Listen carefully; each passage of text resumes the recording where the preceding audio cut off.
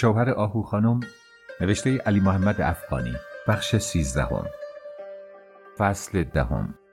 روز بعد درد هما چنان شدت پیدا کرد که خواه ناخواه راه محکمه دکتر را پیش پای آنها گذاشت. اما آمپولی که دکتر زد و نسخه‌ای که از داروخانه پیچیدند عبارت بود از گردی سفید که در همانجا خورد و چند قرص زرد رنگ که میبایست پس از هر غذا یک دانه میل کند و استراحت کامل بنماید. هیچ کدام تأثیر نداشتند. روز بعد موج درد باز بر زن حاکم بود، آنطور که میگفت و بیتابی میکرد، مثل اینکه کسی از درون بدن و قسمت تهیگاه، پهلوها، کمر و تیره پشتش را چنگ میزد. درد فاصله به فاصله میگرفت، به شدت میرسید و باز فرو مینشست. برخلاف قاعده عمومی که در این گونه ناخوشی ها باید طبیب و بیمار را تنها گذاشت، سید میران در تمام مدت معاینه از پهلوی او جم نخورده بود. دکتر نعمت آقا، همان کسی که در روز قبلش بر بالین هما آمده بود، پس از یک معاینه فوری و چند سؤال سرسری با چشمکی به دوست خود فهمانده بود که نگران نباشد، چیزی نیست. کسالت را یک سرماخوردگی پس از حمام تشخیص داده بود که با تقویت و استراحت مداوا و البته مواظبت دقیق شوهر برطرف میشد. اما هما در همان لحظه خروج از محکمه با لحن شکار شده ای گفته بود: این مداوا رو بر ننه جونش بکنه. اگه عیسی مسیح باشه و مرده 100 ساله رو زنده کنه، من ثابت میکنم که سر سوزنی از امراض زنان اطلاع نداره. من دارم از درد میمیرم و اون خیال کرده خودم رو بر تو شیرین میکنم. سید میران گفت: از اون نباید گرفت. این مرد تو همین چند سال پیش شاگرد دواپیشی بیشتر نبود. ناگهان عصایی به دست گرفت و عینک به چشم زد و دکتر شد. با من دوسته. اگه طبابتش خوب نیست، اخلاقش خوبه. وضع پیچیده ای بود. آبجی صغرا، مامای بچه های آهو که گاه گاه محض احوال پرسید در آن خانه پیدایش می شد و همچنین خیلی زنهای دیگر عقیده داشتند که هما آبستن است. حالتهای جسمی و وضع عمومی زن چنین حکایت می کرد و او با اینکه به خود می پیچید و عرق سرد می ریخت، از این مژده نمی توانست لبخند شادی بر لب نیاورد. بچه دار شدن در خانه سید میران آرزوی بزرگ او بود. اما 2 روز بعد وقتی که از پله ها بالا می رفت در ایوان نشست. خورشید خانم را صدا کرد و با نومیدی به او خبر داد که به طور قطع و یقین آبستن نیست. صحبتها و اظهار نظرها شکل دیگری به خود گرفت. پچ پچ های خال زنانه شروع شد. آبستن نشدن او معلوم نبود از چه بود. خود زن جوان از همان شب پس از عقد به این طرف با امید و انتظار فراوان مراقب احوال جسمی خیش بود. هرگز از فکر بچه دور نبود.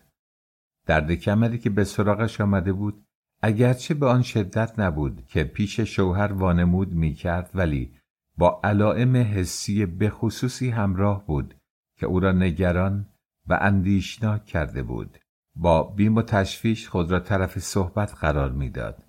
آیا ممکنه دوایی سقط جنین منو برای همیشه نازا کرده باشه؟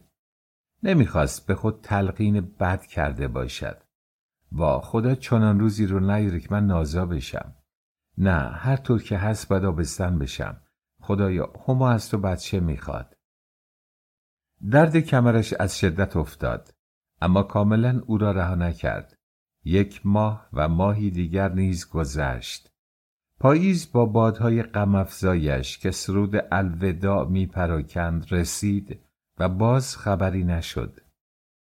اگر آبستن شدنش تابع ساعت و برج یا فصل معینی بود، باز می باید تا آن موقع شده باشد، زیرا از زندگی مشترکش با آن مرد اینک تقریباً 4 فصل می گذشت. پس از این قرار در یکی از 2 زوج عیب و علتی وجود داشت و این بی گفتگو همان خود او بود، نه سید میران. زیرا هر کس به خوبی می‌دانست آهو که هر 3 سال یک بار آبستن می‌شد و 4 شکم بچه اش را با همین فاصله به دنیا آورده بود، اگر دانگش می‌گرفت و دستش به دست شوهر می‌رسید، 5می را نیز فوراً علم می‌کرد. تنها آرزوی بچه دار شدن نبود که زن جوان را به حول و ولا می‌افکند. همین که فکر می‌کرد با همه دلبستگی عمیقش به زندگی و عشق، از لحاظ شخصیت زنانگی نقص بزرگی در وجودش پدید آمده است، ناراحت می‌شد. بر ندانمکاری‌ها و جهالت‌های خود که او را به این روز کشانده بود در دل لعنت می‌فرستاد. آنطور که به سید میران اقرار کرده بود، سال پیش از آن در لحظه‌ای که شوهر سابقش را ترک می‌کرد، از او 2 ماه حامله بود که در خانه مطرب‌ها خود را ناگزیر به سقط دید. سید میران از نحوه اقرار زن احساس کرده بود که نباید در این خصوص آنقدر پاپی مسئله بشود. اصولاً این مسئله‌ای بود که نمی‌شد، یعنی صلاح نبود که کشش داد. اکنون دیگر همه می‌دانستند که هما برای بچه دار شدن با تکاپوی فراوان در پی دوادرمان است. هر کس بر حسب تجربیات و دانش زندگی که در چنته داشت یک جور به او راهنمایی می‌کرد و با اینکه هر روز یک دکتر عوض می‌کرد و انواع و اقسام آمپول‌ها، کپسول‌ها و شربت‌ها را روی خود می‌آزمود، از دوادرمان‌های خاله زنانه، نذر و نیازها و حتی دعاهای بنده تنبانی نیز رویگردان نبود. در حقیقت به این جور چیزها که جزئی از زندگانی جاری مردم بود بیشتر عقیده داشت. اغلب شنیده میشد که فلان زن و شوهر پس از سالها اجاق کوری با این دعا یا آن نذر و نیاز گره از کارشان گشوده شده است. یک حکیم بلوکگرد خانگی که سید میران نشانیش را گرفت و به خانه آورد، جهت رفع کمردرد و اختناق رحم و آماده کردن آن برای آبستنی، بویدن مواد خوشبو از قبیل کافور و لادبن، مشک و عنبر را تجویز کرد. بنا به دستور همین حکیم چوب صندل را اگر در عرق بیدمشک و گلاب میخیساندند و مریض را به آن بخور میدادند، فوق‌العاده به حالش نافع بود. بیمار آرزومند چند روزی هم به این طبابت دل بست و بالاخره نومید و پشیمان از همه کوشش‌هایی که کرده و درهایی که زده بود، تصمیم گرفت به مریضخانه برود. آن روزها در شهر 80,000 نفری بیش از یک مریضخانه وجود نداشت که آن هم متعلق به خارجیان، یعنی آمریکایی ها بود، و با اینکه اهالی از همه چیز جز درد و بلا محروم بودند، به علت ناتوانی مطلق مادی یا صرف عادت به مریضخانه رجوع نمی کردند، مگر آن زمان که دیگر از همه جا نومید گشته بودند و معالجه دیر شده بود. با این کیفیت لازم به توضیح و توجیه نیست که مریضخانه پیش از آن که عیسی باشد اسرائیل بود. نصف جماعتی که به این ترتیب گذرشان به آن در می افتاد، گویی از دنیای دیگر حقایقی می دیدند و می فهمیدند که دلشان نمی خواست بار دیگر به میان زندگان بازگردند و این گناه که به نام مریضخانه ثبت می شد، خواه ناخواه بر بدبینی و وحشت مردم بی وسیله می افزود. همچنان که هما نیز هر بار از شنیدن نام مریضخانه موی بر بدنش راست می گردید. با این همه علاقه او به بچه دار شدن به حدی بود که پیه هر نوع اتفاقی را بر تن مالیده و ورقه عمل را به رضا و رغبت کامل امضا کرد. این عمل جراحی به نظر دکتر متخصص مریضخانه لازم بود روی رحم او بشود. آنطور که در خانه شایع بود، زن بچه دانش کج شده بود و این درست همان حرفی بود که روز اول آبجی صغرا زد. در هر صورت هما بعد از جوش خوردن بخیه هایش تقریباً نومید به خانه بازگشت. آنطور که تعریف می کرد، آنجا دکتر قد بلند خوشرو و خوش اخلاق آمریکایی با حرکت پدرانه‌ای انگشت زیر چانه‌اش زده و به لهجه شکسته بسته‌ای گفته بود: شما هنوز بچه، وقت برای شما زیاد. حالا خوردن، خوابیدن، خوش بودن، 2 سال 3 سال بعد بچه آمد انشاءالله. اما هم برای اینکه خودش را از تنگ و تار نیندازد هر جا می نشست این جمله را تکرار می کرد: بچه میخوام چیکار؟ من خودم هنوز بچم. از این پس نصیحت دکتر همیشه آویزه گوشش بود که باید خوب بخورد، خوب بخوابد، خوب بپوشد و خوب بگردد و این قانون 4 خوب را اصل تغییر ناپذیر زندگیش قرار دهد. دور دوا درمان‌های بی معنی برای بچه دار شدن را به کلی قلم بکشد و غم هیچ چیز را نخورد. واقعا چرا نه؟ چرا او باید بی توجه به سلامت و آسایش خویش به اسم دوا درمان هر بلایی را به جان خود بخرد؟ آن ماده سیاه رنگی که به اسم زهره گرگ از کولی‌ها گرفت و کوبید و خورد، معلوم نبود چه کوفتی بود که تا 2 روز حالش را به هم زد. هر وقت یادش می آمد که چگونه تخم لاک پشت را خاگینه کرد و بلعید، دلش بالا می آمد. خود همون آمپولای کوچک و بزرگ دکترها مگر کم آزارش میداد و گوشت تنش را می ریخت. حالا از ترس و تکانهای پیش از عمل جراحی، بیهوشی، خونریزی، ضعف و تهوع و گرفتاری‌های قلبی پس از آن صحبتی نمی کنیم. نتیجه اینها همه جز این می توانست باشد که بعد از 20 روز بستری بودن، وقتی مرخصش کردند، با همه 135 تومانی که جهت بیهوشی، اتاق عمل و تخت خواب از دستگاه شوهرش بیرون آمده بود، با همه توجهات و مواظبت‌های مخصوصی که از او شده بود، مثل گل آفتاب خورده ی چای بیرنگرو و پژمرده می نمود. وارفته و بیحال بود. چشمهای حلقه افتاده اش مانند زنی که 3 قلو زاییده است دو می زد. وقتی 4 پله ایوان را طی می کرد و به اتاقش می رفت، به نفس می افتاد. قلبش به شدت می زد و رنگ رخسارش پرواز می کرد.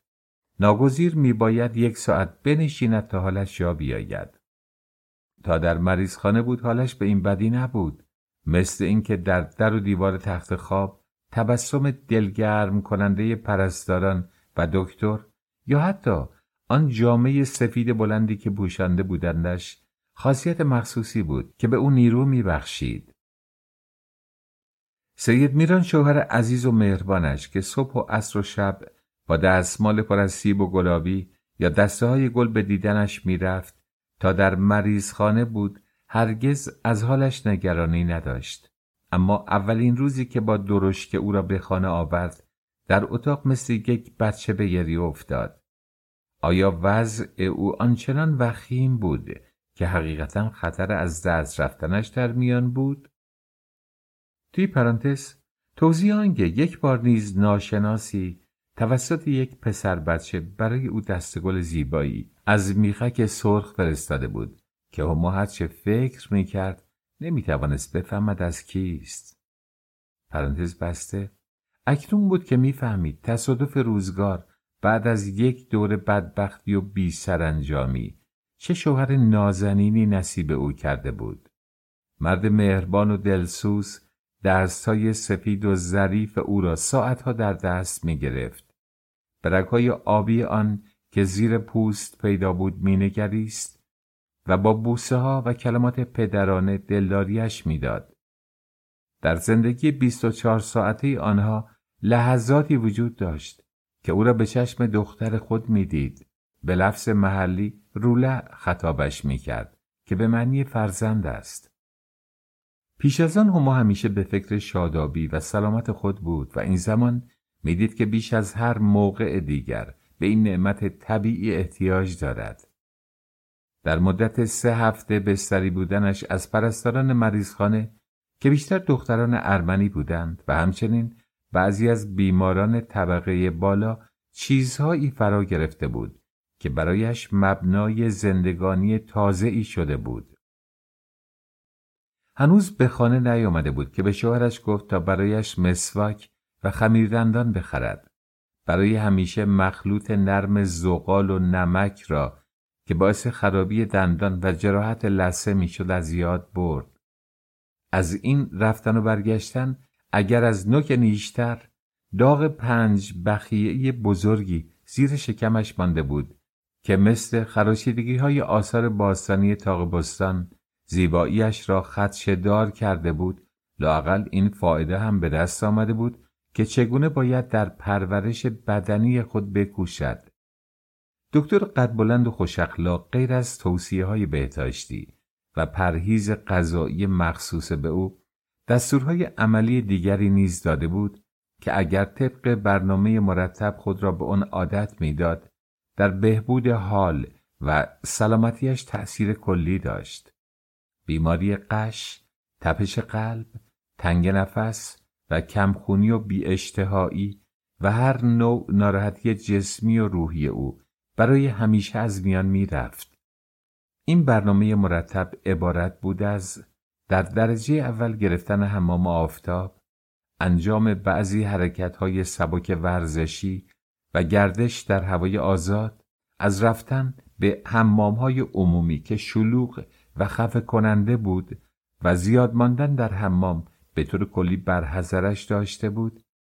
این دستورات در چنان زمینه و با چنان تأکیدی به او داده شده بود که گویا اگر در اجرای آن اهمال میشد خطری جدی سلامتیش را تهدید میکرد.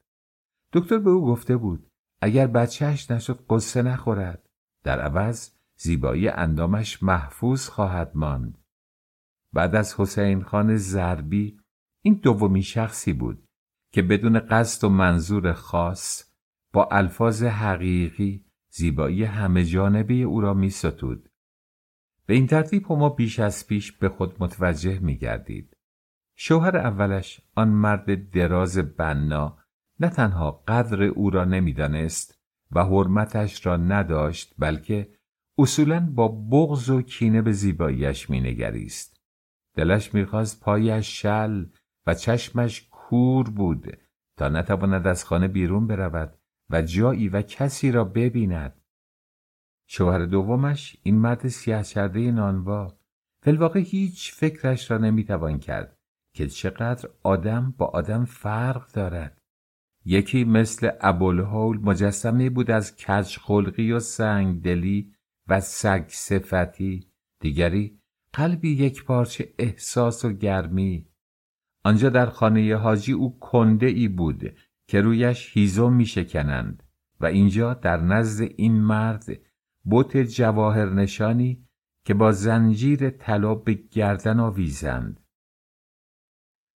سید میران تا آنجا که در ید امکانش بود چیزی از او دریغ نمی کرد. در دوران نقاهت صبح به صبح که از خواب بر می خواست، شیرش بالای سرش بود. شوهرش حتی چای را حاضر کرده بود. با اینکه خودشان نانوا بودند و عصر به عصر پادو دکان بهترین سنگک 2 آتشه را به در خانه می آورد، او صبحها نان 2 الکه روغنی و ظهرها گرده شیرمال می خورد که هضمش آسان‌تر بود.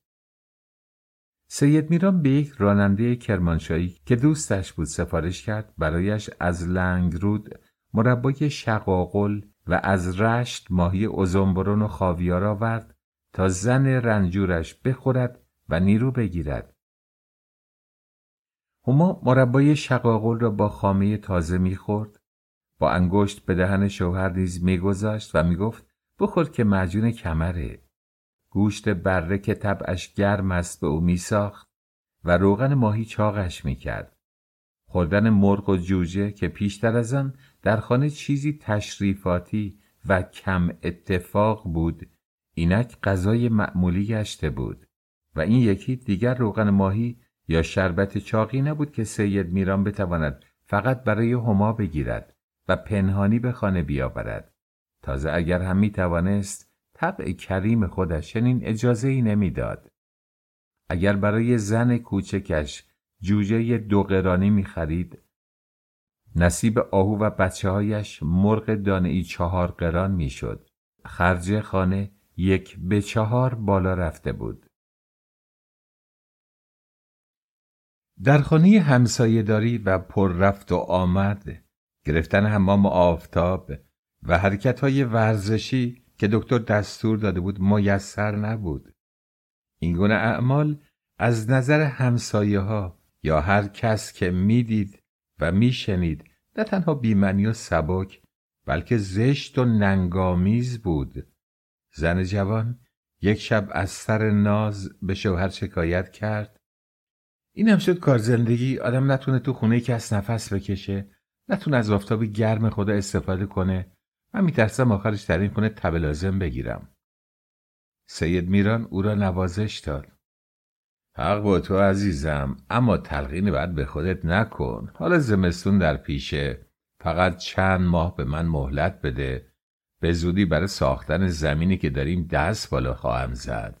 به تو قول مردونه میدم که انشالله پیش از اون که بهار حقیقی آغاز بشه یه خونه خنج و دنج و موافق دلخواه تو با حیات عالی و حوضخونه خوب تحویلت بدم تا در اونجا خودت باشی و خودت جیمناستیک کنی، لخت بشی و تو حوض جست بزنی، برای شوهرت برقصی. آیا من قابل دیدن هنرهای تو نیستم؟ اگه جای گل در سبزه است، جای همای عزیز منم باید در چنون خانه‌ای باشه. نقشه من همون روزی که تو رو گرفتم این بود که زندگی تو از اینا سوا کنم. از هرچه بگذریم وجود دو هوو در یک خونه بی‌معنیه.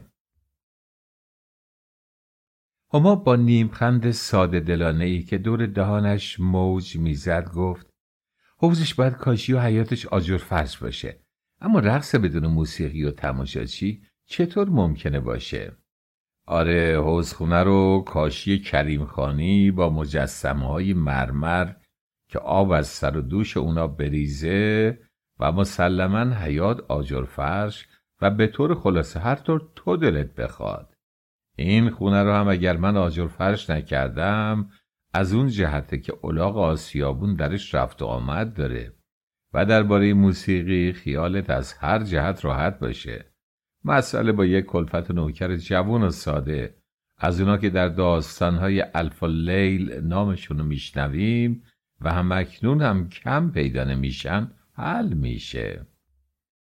از این را به مقصود نرسیدیم زنده با صفحات پرشده گرامافون و اما در خصوص تماشاچی از هر ذره وجودم بر توی تماشاچی درست میکنم تا در مقابل هیکل خرامانت مثل شمع ذوب بشه و از شعله خودش شور و شیدایی و گرما نور و زندگی و پروا به تو بده. تالاری خواهم ساخت که وقتی تو به رقص برمیخیزی و پا برمیداری از دیوارش الحان موسیقی شنیده بشه.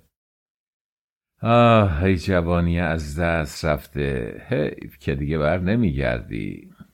چرا؟ باز ما برش میگردونیم. زندگی رو هر لحظه میشه از سر گرفت، به شرط اون که سعادت باشه. دونستن این که در دنیا چطوری، با کی و به چه منوال باید زندگی کرد خودش یه نوع سعادته.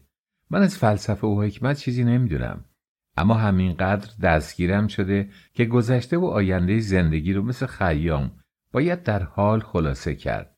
از همین گذشته تو چرا که گمان کردی نه تنها سنی نداری بلکه به نظر من و برای من خیلی هم جوونی.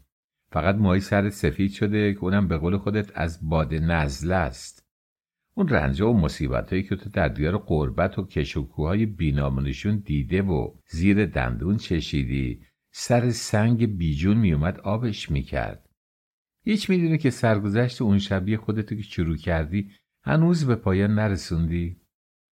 خدا نصیب گرگ بیابون نکنه. یک ماه گرسنه و تشنه و بیتوتون در محاصره تفنگدار زیر برف و بهمن موندن، در کولاک راه رو گم کردن و بعد تیر خوردن و از همراهان جدا موندن. ببینم یه بار دیگه جای گوله رو من نشون بده. خیلی خون از بدنت رفت؟ بالاخره در اون بیابون چه کسی به کمک تو اومد؟ اینا رو هیچ کدوم تو هنوز به من نگفتی. شاید دوستانی که تو رو جا گذاشتن و رفتن گمان کرده بودن مردی. شاید، بله، شاید اینطور گمان کرده بودن. اونم روزی بود و روزگاری. تا 6 سال بعد از اون ماجرا من هنوز آدم حسابی نشده بودم. نصف تنم از اثر سرما و برف بی‌حس بود که با عصا را می‌رفتم. گوشام دائم صدا می‌کرد. موهای سرم پاک سفید شد. نزله و زکام دمار از روزگارم در آورد. دندونام چنان درد می‌کرد و عذابم می‌داد که در یک روزه 13 تا اونا رو کشیدم. اینم جای گله‌ایه که از پشت خوردم و اینم خود اون. از زیر کتف راست خورده تا سر شونه رو از زیر پوست شکافته و پیش رفته تا بر شانه چپ رو استخون جناق نزدیک گلو ایست کرده. نگو من طاقت شنیدن این سال ندارم. اون چه مسلم عمر تو به دنیا بوده. میباید بمونی و روزی چنان که میبینی دستای ظریف منو تو دستت بگیری. میخوام یه روز منو به درشکه بنشونی و با خودت به سر زمینی که داریم ببری. پشت اجلالیه، نزدیک رفعتیه. پس در این صورت ما با طبقه پارک نشین های شهر و اعیان و اشراف هم نشین میشیم. اما با اون رویاها و طرح شاعرانه صوفیواری که تو برای زندگی ما داری، میدونم که دور همه معاشرت و مجالست رو خط خواهی کشید و منم همینو میخوام. این نوع صحبت ها که تجلی یک سعادت تازه شکفته بود، طبعاً هر دوی آنها را به اهتزاز در می آورد. نیم ساعت بعد هما که جلوی یکی از تاقچه ها مشغول درست کردن چنگال بود، غذای محلی که با نان داغ و شکر روغن درست می کنند. پهلوی او آمد تا برای اینکه چرب نشود آستین پیراهنش را بالا بزند. در همان حال با شیطنتی هوس‌انگیز خود را به او مالید و غیر ریزان این ترانه را توی چشمش خواند. ملوچه کشو مشی لب بوم ما نشین، بارون میاد تر میشی، برف میاد گندوله میشی، میفتی تو حوض نقاشی، داد میزنی فراش باشی، نه داد میزنی خباز باشی، خباز باشی، یار منه خدا نگه دار منه.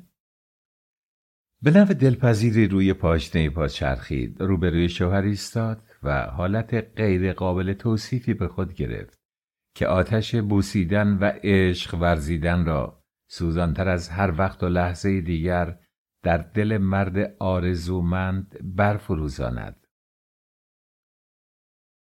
این زمان اولین آرزوی تبناک سید میران جز این نبود که خدای تعالی وسایل کار را فراهم کند تا هرچه زودتر زمینش را بسازد. قراردادی که برای پخت نان با قشون بسته بود به زودی به پایان می رسید و با پس گرفتن 1600 تومان سپرده‌ای که در صندوق آمادگاه تیپ داشت دستش پر پول می شد. همیشه با خود می گفت و می اندیشید طاووس زیبا رو باید در باغ رها کنن تا با آزادی از شاخی به شاخساری پرواز کنه و جولان بده، نه اینکه در قفسش کنن تا از غصه بیمار بشه و بمیره. اگه برون نمیتونم مثل ابراهیم در ضیافت هارون از زبان ماهی خوراک بریان درست کنم، مثل بخت و نصر در مقدم سمیرامیس باغ‌های معلق بسازم، یا ملک ری رو پشت قبولش بیاندازم، همینقدر در قوام هست که با یک خونه خنج و دنج و پرگل و ریحون تقاضای کوچکشو برآورده کنم. این افکار در نزد او یک مشت تخیلات بیپایه نبود. علاوه بر این که میدید جای عزیز کرده شیرینش در خانه فعلی نیست، خود نیز به بدترین وجه ناراحت بود. زندگی در آن خانه به آن ترتیب که میگذشت مثل شهدی که در کاسه خونالود نوشیده شود، با همه شیرینی که ممکن بود داشته باشد گوارای وجودش نبود. هما بد نمی گفت، آنها در اتاق خود حتی در دیر وقت ترین ساعات شب نیز آزادی کامل نداشتند، زیرا بچه‌ها که البته چیزی نمی‌فهمیدند و تقصیری نداشتند، به علت کاری که با پدر داشتند، گرفتن پول، انجام تقاضاها، بردن فرمان و غیره، اغلب وقت و بی وقت دم در سایه می‌انداختند و اسباب ناراحتی می‌شدند. او البته آنها را دوست داشت و نمی‌توانست نداشته باشد، اما ورودشان به اتاق 5 دری در پاری وقتها به قدری سرزده و بی موقع بود که به قول هما مثل چکه سرد سقف حمام بر تن لخت چندش می آورد. غزل فناناپذیری که روح جوان و سرمست این مرد به سرودن آغاز کرده بود، گوشه آرام و بی سر و صدایی لازم داشت تا بتواند با توفیق شاعرانه به پایان برسد. هما از وقتی فکر بچه را از سر به در کرده بود بیشتر به ظاهر خود می پرداخت. جعبه آرایش و آینه در ساعتی که شوهرش در خانه نبود مونس دائمیش شده بود. بیان که بگوید برای چه می خواهد، به خالو کرم گفت تا از ده چند مار دیم بکشد و بیاورد. پسرمو سفارش را جدی نمی گرفت. هر بار که به شهر می آمد عذری می تراشید و موضوع را به شوخی و مسخرگی برگزار می کرد، تا اینکه خود سید میران به باغبانهای سرا پول داد، 4 مار کشتند و برایش به در خانه آوردند. هما با خوشحالی کیمیاگری که پس از سالیان دراز جستجو و عمر تلف کردن علف مطلوب خود را یافته است، آنها را گرفت، از سر و ته هر یک به قدر یک وجب زد، در دیگ گذاشت و 24 ساعت جوشاند، روغنشان را گرفت و در حمام به سر مالید تا موهایش مثل مار نرم و بلند بشود. گل سرشوی او همیشه آرد نخودچی مخلوط با زرده تخم مرغ بود. برای تقویت گیسوی خود کارهای دیگری نیز کرد. روغن گل سرخ را با پی سوخته خرگوش که از مشهدی شهباز مرهم فروش خرید مخلوط و 48 ساعت به سرش ضماد کرد. به سید میران نیز سفارش کرد تا برای جلوگیری از سفید شدن موهای خود به سرش بمالد. گوش نداد، به طوری که بعداً آهو فهمید سید میران برای او کوهان شتر آورده بود که میگفتند هر کس به تنش بمالد مثل شتر چاق و گنده می شود. خود زن از کولیهای غربال فروش در خانه برای جلوگیری از چین و چروک صورت پی خرس خریده بود. از پوست خیار و شیر ماده الاغ هم به این منظور استفاده می کرد. شوهرش از شیر مرغ تا جان آدمیزاد هرچه می خواست برایش فوراً آماده می کرد. از میان همسایه های خانه که پس از رفتن صفیه بانو و نازپری چهره‌های جدید دیگری نیز به آنها اضافه شده بود، خورشید خانم بیشتر از سایرین به او نزدیک گردیده بود. او را خانم کوچک صدا می‌زد. در کارهای پخت و پز و شستشو کمکش می‌کرد. از آنجا که رئیس خانواده خرج 2 زن را از هم جدا کرده بود، هما خود را ناچار به قبول این کمک می‌دید. دختر خورشید زری که به حکم قانون طبیعت آن روز نه فردایش به خانه شوهر می‌رفت، به عنوان یاد گرفتن کار خانه اتاق خانم کوچک را جارو می‌زد. آتش اجاقش را می‌گرداند و به دستور مادر همیشه گوش به فرمانش داشت. همکاری‌ها طبیعتاً همدردی‌ها را به وجود می‌آورد. پس تعجبی نبود اگر خورشید خانم همدم و همراز هما شده بود. و چون سید میران بدش می‌آمد زن جوان تنها به کوچه برود، هر وقت هما در بیرون کاری داشت، زنک همسایه با آنکه از درز سپرز یعنی تحال دائما نالان بود، با آن شکم برآمده و حالت سست و زحیرش برای همراهی با او چادر نماز را روی سر میانداخت و از ساعتها پیش جلو ایوان خودش دم در دالان به انتظار می ایستاد. اینجا برای گرفتن دعای آبستنی که دوباره به فکرش افتاده بود، آنجا برای خرید فلان پارچه پیراهنی یا بهمان جنس خرازی به هوریاباد و جاهای دیگر می رفتند. پولهایی را که سید میران مثل ریگ در مشتش میریخت از ریگ هم روانتر مثل آب خرج میکرد. هر وقت به بازار میرفت برای شوهر هم چیزی از قبیل دکمه فیروزه، بند جوراب سگکی، دستمال ابریشم یا عطر گل سرخ میخرید و میآورد تا به او درس محبت و راه و رسم زندگی آموخته باشد. به خورشید هم بزد و بخشش مینمود. برای او از غذاهایی که میپخت کاسه همسایگی میفرستاد و در تنهایی همیشه او را به اتاق خود صدا میزد. در داخل خانه نیز همیشه با لباس و آرایش خوب میگشت. با این وجود گاه که ویرش میگرفت در کردن بعضی کارها از قبیل نظافت پاشویه یا حتی خالی کردن حوض پیش قدم میشد. بعد از صفیه بانو تنها کسی که زفت سر محمد حسین را بر می داشت او بود، زیرا مادر بیچاره‌اش دل این کار را نداشت و هرگز نمی توانست داشته باشد. همسایه‌های دیگر حتی طاقت ماندن و دیدنش را نداشتند. در روزهای تیره زفت برداری یا به اصطلاح همسایه‌ها سلاخی، وقتی آن لحظه شوم فرا می رسید، اغلب خانه را می گذاشتند و می رفتند هر جا که می شد. خانه اقوام و آشنایان در کوچه همینقدر می گریختند تا ناظر یک صحنه جگر خراش نبوده باشند.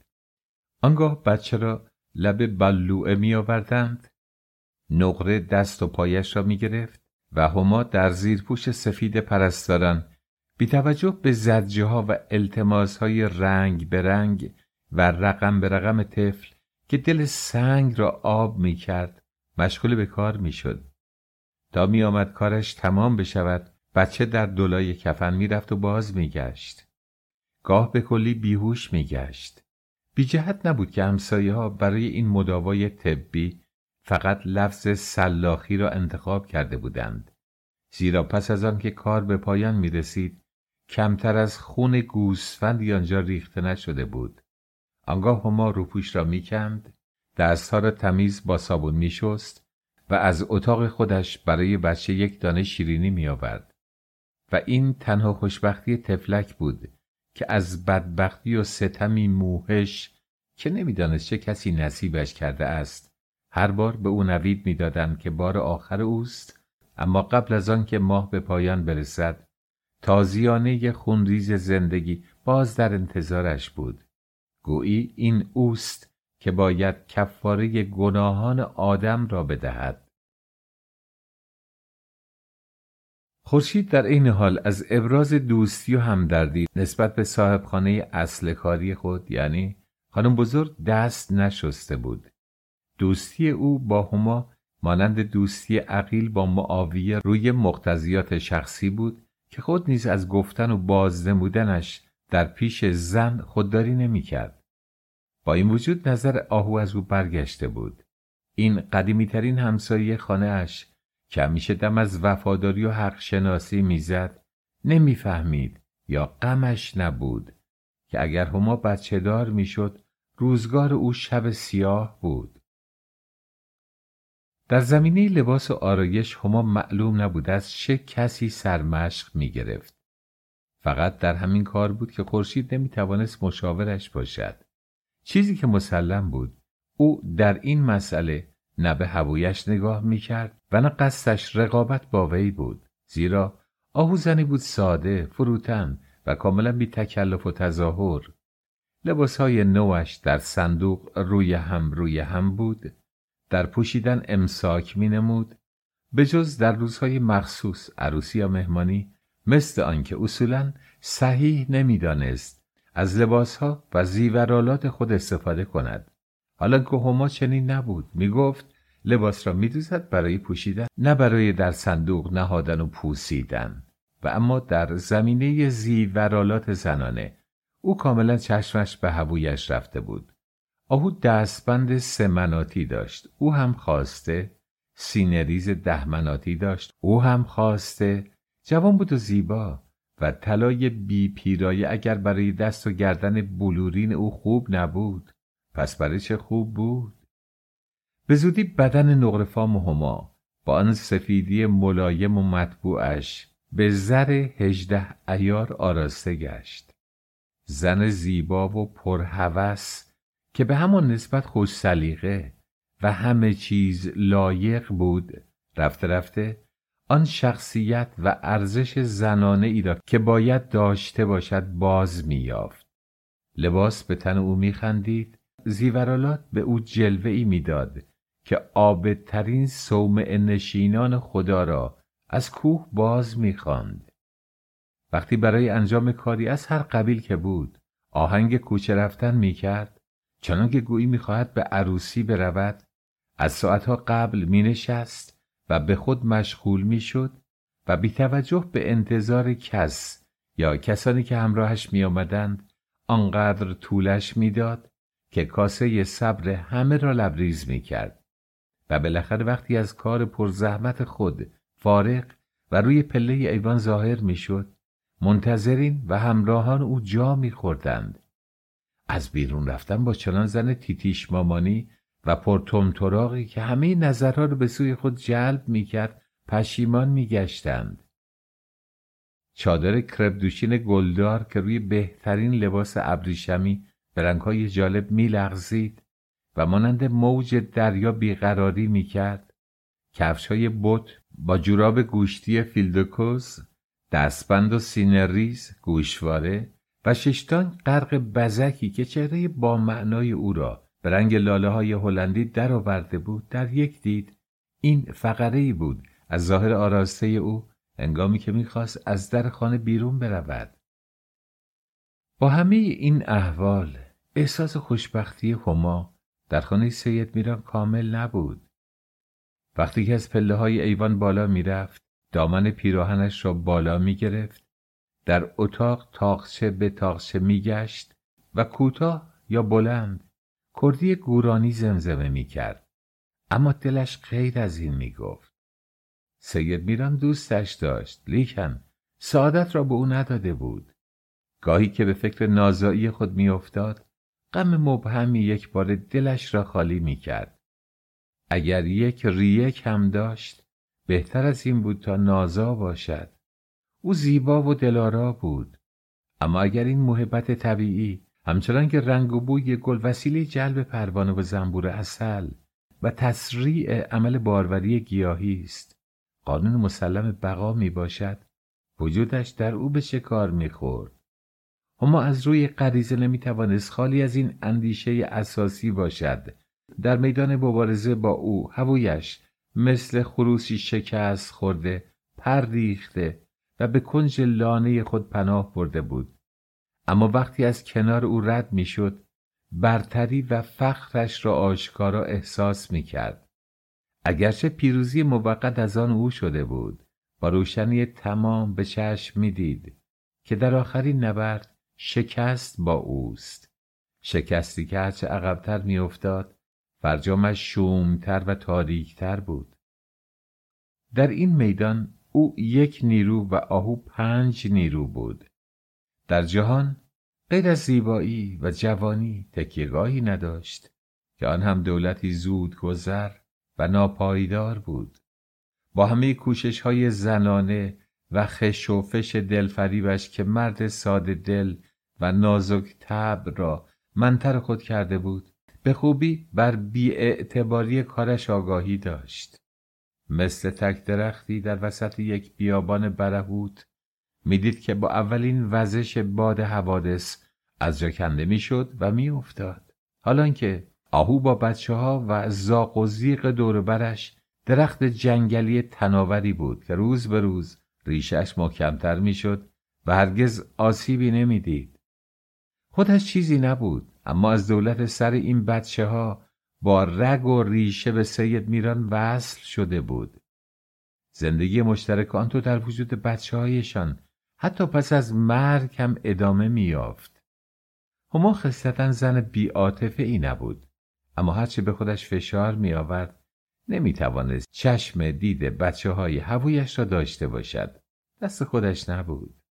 وقتی در حیاط بازی می‌کردند، می‌دویدند، می‌پریدند و جیغ می‌کشیدند، حال خود را نمی‌فهمید. گاهی اوقات چنان کلافه می‌شد که نزدیک بود خفه بشود. می‌خواست خود را به بیاری بزند، ممکن نمی‌شد. لااقل تا در آن خانه بود ممکن نمیشد.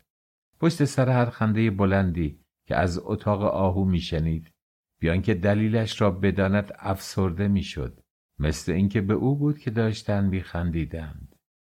چهار دیوار خانه در لحظات تنهایی چون قبر تیره و تاری او را در درون خود میفشرد. در اتاق همسایه ها هم قرارش نمیگرفت. هوای بیرون به سرش میزد تا برود، بگردد و دل گرفته‌اش باز بشود. از اینکه خیلی زود به سید میران انس پیدا کرده بود خود را شماتت میکرد. نصیحت‌های خاله بیگم که چند روز پس از عقد در اتاق به او کرده بود به یادش میآمد. هرچند میانه حلال و همسر رو به هم زدن کار پسندیده‌ای نیست، اما این رو از من داشته باش دختر جون، جای تو این خونه نیست. زندگی هووداری اولش درد سر، وسطش تلخ کامی و آخرش جداییه. آن مرحوم توضیحان که پیرزن همون تازگی ها بی سر و صدا جان سپرده بود. سپس با ظرافت پیرانه خود افسوده بود: امروزی ها میگن شوهر پیر شکر پنیره والا. اما عزیزم، تو اگر شوهر پیر دلت میخواست میرفتی به یکی میکردی که از این بیشتراش رو میداشت و بعدشم 4-5 تا طول تفلیس پشت سرش نبود. جوونی هرگز بر نمیگرده. و تو دختر اگه نصیحت این پیر نادانو میشنوی، امروز فکر اساسی خودت رو بکنی به از فرداست. روزگاری بود که اگر طلاق میگرفت دور نبود بتواند به سر خانمان اول خود برگردد. اما برای تکمیلی نومیدی او حاجی زن گرفت و این دریچه نیز به روی او بسته شد. اغلب با خود میاندیشید: آیا بعد از اون طلاق افتضاح‌آمیز و نگفتنی این ازدواج دومین اشتباهی نبود که من در زندگی کردم؟ چرا انقدر ندونم به کار و نادونم؟ دلهره ناشناس و شومی در دلش موج میزد. آینده او که 2/3 فعالیت انسانی متوجه و حتی وابسته به دان است تاریک بود. بچه‌های شوهر اولش دیر زمانی بود که دیگر مال او نبودند. با آن وضع و ترتیب که او راه کاملا جدا و مستقلی در زندگی خود پیش گرفته بود، مسلماً این بچه‌ها در آینده نه تنها به او وصال نمی‌دادند، بلکه اصلاً دور بود که به مادری بشناسندش و احوالش را بگیرند.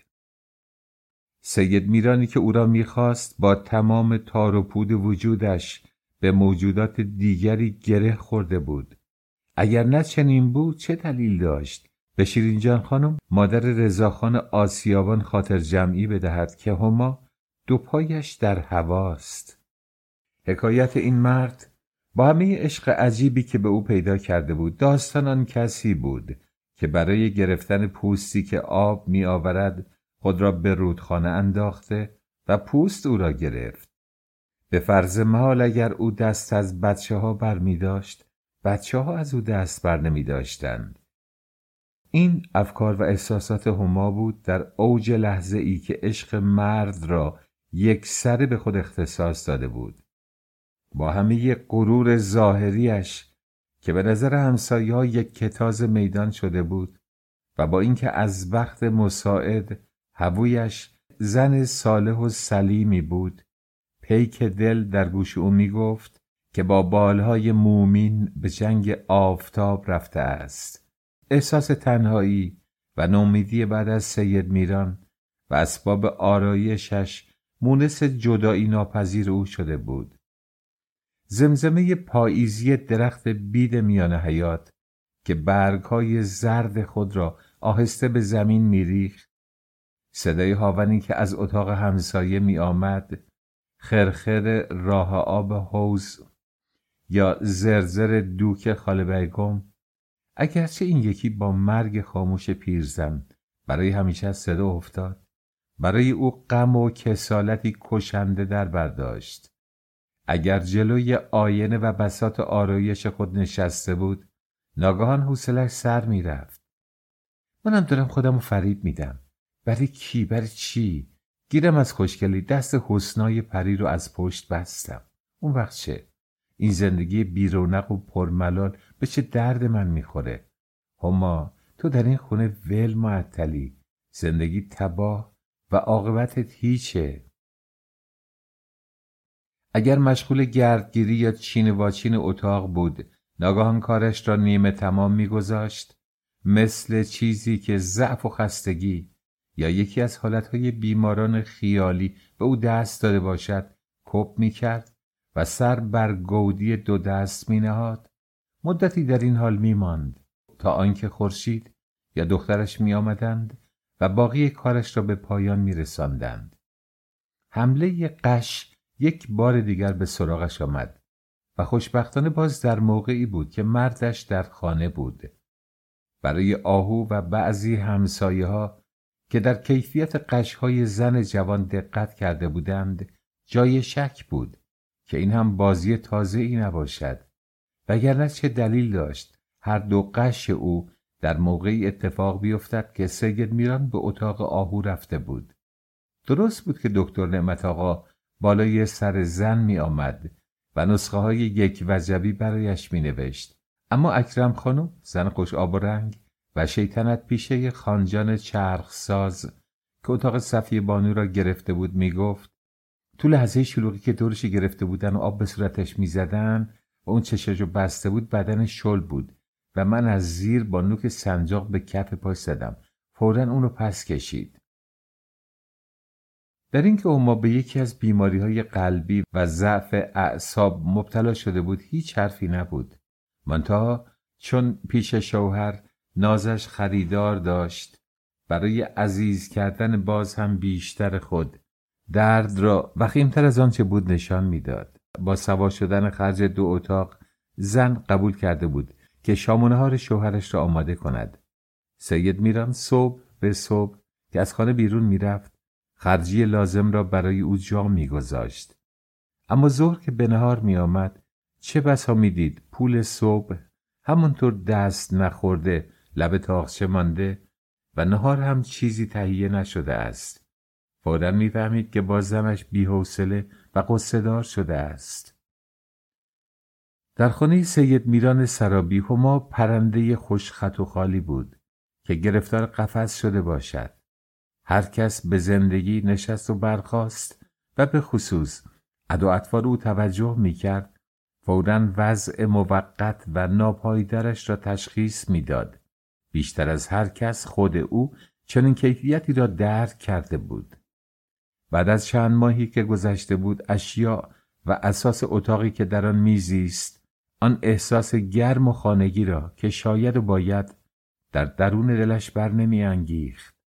آن لبخند آشنا و دلنشینی که تجملات یک خانه به روی صاحب خوشبختش میزند، در چهره بینور هیچ یک آنها دیده نمیشد. مثل اینکه همه پنهانی دست به یکی کرده بودند تا نسبت به او جاویدانه خونسرد و بی‌اعتنا بمانند.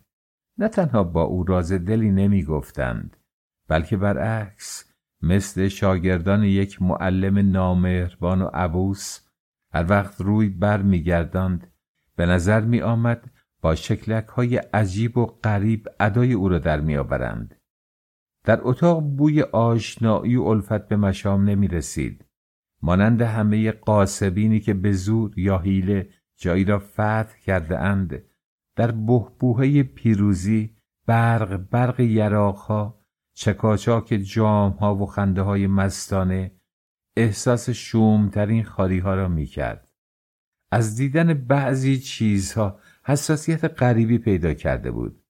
هر وقت چشمش به آفتاب لگن برنجی که جایش در تاقچه پایینی اتاق بود می‌خورد، معلوم نبود چرا به یاد مقبره می‌افتاد. در مریضخانه آمریکایی یک پای چوبی دیده بود که هرگز یادش نمی رفت. ناله چرخ چاه ارتعاشاتی را به اتاقش سرایت می داد که پیوند جانش را می گسست. از قالیچه های خوش نقش و نگار و پرده های زربفتی که همیشه دست و پا و بدنش با آنها تماس داشت گرفته تا شمعدان سه شاخه بلوری و میوه‌خوری ها، هیچ یک را دوست نمی داشت. و چرا داشته باشد؟ مگر مال او بود؟ یک روز که هنگام گردگیری یک لنگه از جفت چراغ‌های قارپزدار از دستش افتاد و شکست، ابداً برای آن دلش نسوخت. شیشه خورده ها را با قرولند جمع کرد و برد در سطل خاک رو بریخت. تاقچه های پر از تجمل را که شکل دکان سمساری به اتاق داده بود تا آنجا که توانسته بود خالی کرده بود. میز و صندلی و حتی چند قاب از شمایل های مقدس را برداشته به کمک خورشید و دخترش در اتاق آبدارخانه جا داده بود. با این تغییرات هماهنگی اتاق بیشتر شده بود، اما روح آن از لحاظ او همان بود که بود. طولی نکشید که او خوشبختانه موفق به دیدار فرزندانش شد. حاجی بنا که زن گرفته بود دیگر از سختگیری بی موضوع خود دست برداشته بود. اما به وسیله خورشید خانم هفته یا حد اکثر 10 روز یک بار بچه ها را پیش خود به خانه می آورد. آنها را بی سر و صدا به اتاق می برد. اسباب بازی هایی را که خریده بود بینشان قسمت می کرد و آنها خوردنی می داد. در وقت روانه کردن آنها نیز جیبهایشان را از نقل و جوزقند پر می کرد. اما جایی تعجب بود. در مدتی چنان کوتاه که چیزی از 1 سال بیشتر نشده بود دوری کار خود را کرده بود. بچه ها آن انس و علاقه گرم و سوزانی را که انتظار مادر بود از خود نشان نمی دادند. با همه عشق بی پرده و پرسوز و گدازش وقتی به همایونش می گفت بیا مامانو بوس کن، بچه از او خجالت می کشید و دودل سر جای خود می ایستاد. در اتاق و در حضور او با آزادی و ابتکار شخصی که در کودکان بی پایان است بازی و شیطنت نمی کردند. مثل یتیمان توسری خورده ای که مورد لطف و عنایت کسی واقع شده اند آرام و مطیع بودند. با اسباب بازی های خود چنان بازی می کردند که گویی موقتاً به دست آنها سپرده شده اند. نگاه های آنها به مادر سرشار از هوش و ادراک اما محجوبانه، خاموش و گریزان بود. چگونه بود که چنین دانا شده بودند؟ گویی از عشقها، تمایلات، اسرار زنانه و همه ضعف‌های انسانی او خبر داشتند که چنان مینگریستند. آنجا در همان اتاق بیان که بخواهند به حیاط بروند 2 ساعتی میماندند و معمولاً پیش از آن که سر و کله سید میران پیدا بشود همراه خورشید به خانه خود برمیگشتند. این فرصت‌های شیرین برای مادر که 1 سال جانگداز در هجران به سر برده بود البته نمیتوانست غنیمت نباشد. دیدار فرزندان در چنان احوال اگر برای هما سیراب کننده نبود اینقدر بود که آرامش خاطری به وی بدهد. از آن پس دیگر زندگی در آن خانه چندان برایش دشوار نبود. روزایی که میخواست پی آنها بفرستد چنان که گویی آماده پذیرایی از مهمانان بزرگ و صاحب جاهی است که با نزول اجلال خود بر میزبان منت میگذارند، اتاق بزرگ را میآراست و مرتب میکرد. سماور سینی و انگاره های نقره را میشست و برق میانداخت. در کش و فش و آمد و رفت او شور و شوق و شتاب زدگی دخترانی دیده میشد که منتظر قدوم نامزد شاهزاده معاوی هستند. در حالی که هنوز نیامده بودند در اتاق با آنها گفتگو میکرد. شیرینی خوری میچید، میز و صندلی جابجا میکرد و خود این اعمال برایش لذت خاصی در برداشت. یک روز هم با تدارک قبلی و در لباسهای تازه و قشنگی که خودش برای آنها به خیاطی داده و دوخته بود برشان داشت و همراه خورشید خانم به عکاسخانه برد و با عکس تمیز و خوشگلی که از جفت آنها گرفت مونس معتبری برای ساعات تنهایی خود به دست آورد. بچه ها می گفتند که رفتار زن پدر تازه آمده با آنها بد نبود. پدر آنها هرگز از حال مادرشان جویا نمی شد و اصلا خود را به این راه نمی زد که از آمدنشان به پیش او اطلاع دارد. لباسی که هما برای بچه‌ها دوخته بود پسرانش بلوزی بود با یقه باز و سفید و شلوار کوتاه شبیه اونیفرم ملوانان و دخترانش پیراهن 2 تکه روبان دوزی شده ای از ابریشم و مخمل که هر کس میدید از تماشا سیر نمیشد. همایون و کتایون سفید و زیبا، یک قد و یک شکل، در روزهای ملاقات مادر تیتیل و میتیلی هایی بودند که به جستجوی پرنده آبی می رفتند. سید میران با آنکه هرگز پیش نیامده بود این بچه ها را ببیند، از آمدنشان به آنجا و جیک جیک بیقرارانه زن به دور آنها خبر داشت. از این موضوع نه بدش می آمد نه خوشش. هرگز از حال آنها نمی پرسید. هما هم پهلوی او اسمی از آنان به زبان نمی آورد و این در حقیقت به طور خود به خودی و ضمنی میان آن دو قراری شده بود که در حضور یکدیگر هیچ کدام به یاد بچه های خود نباشند.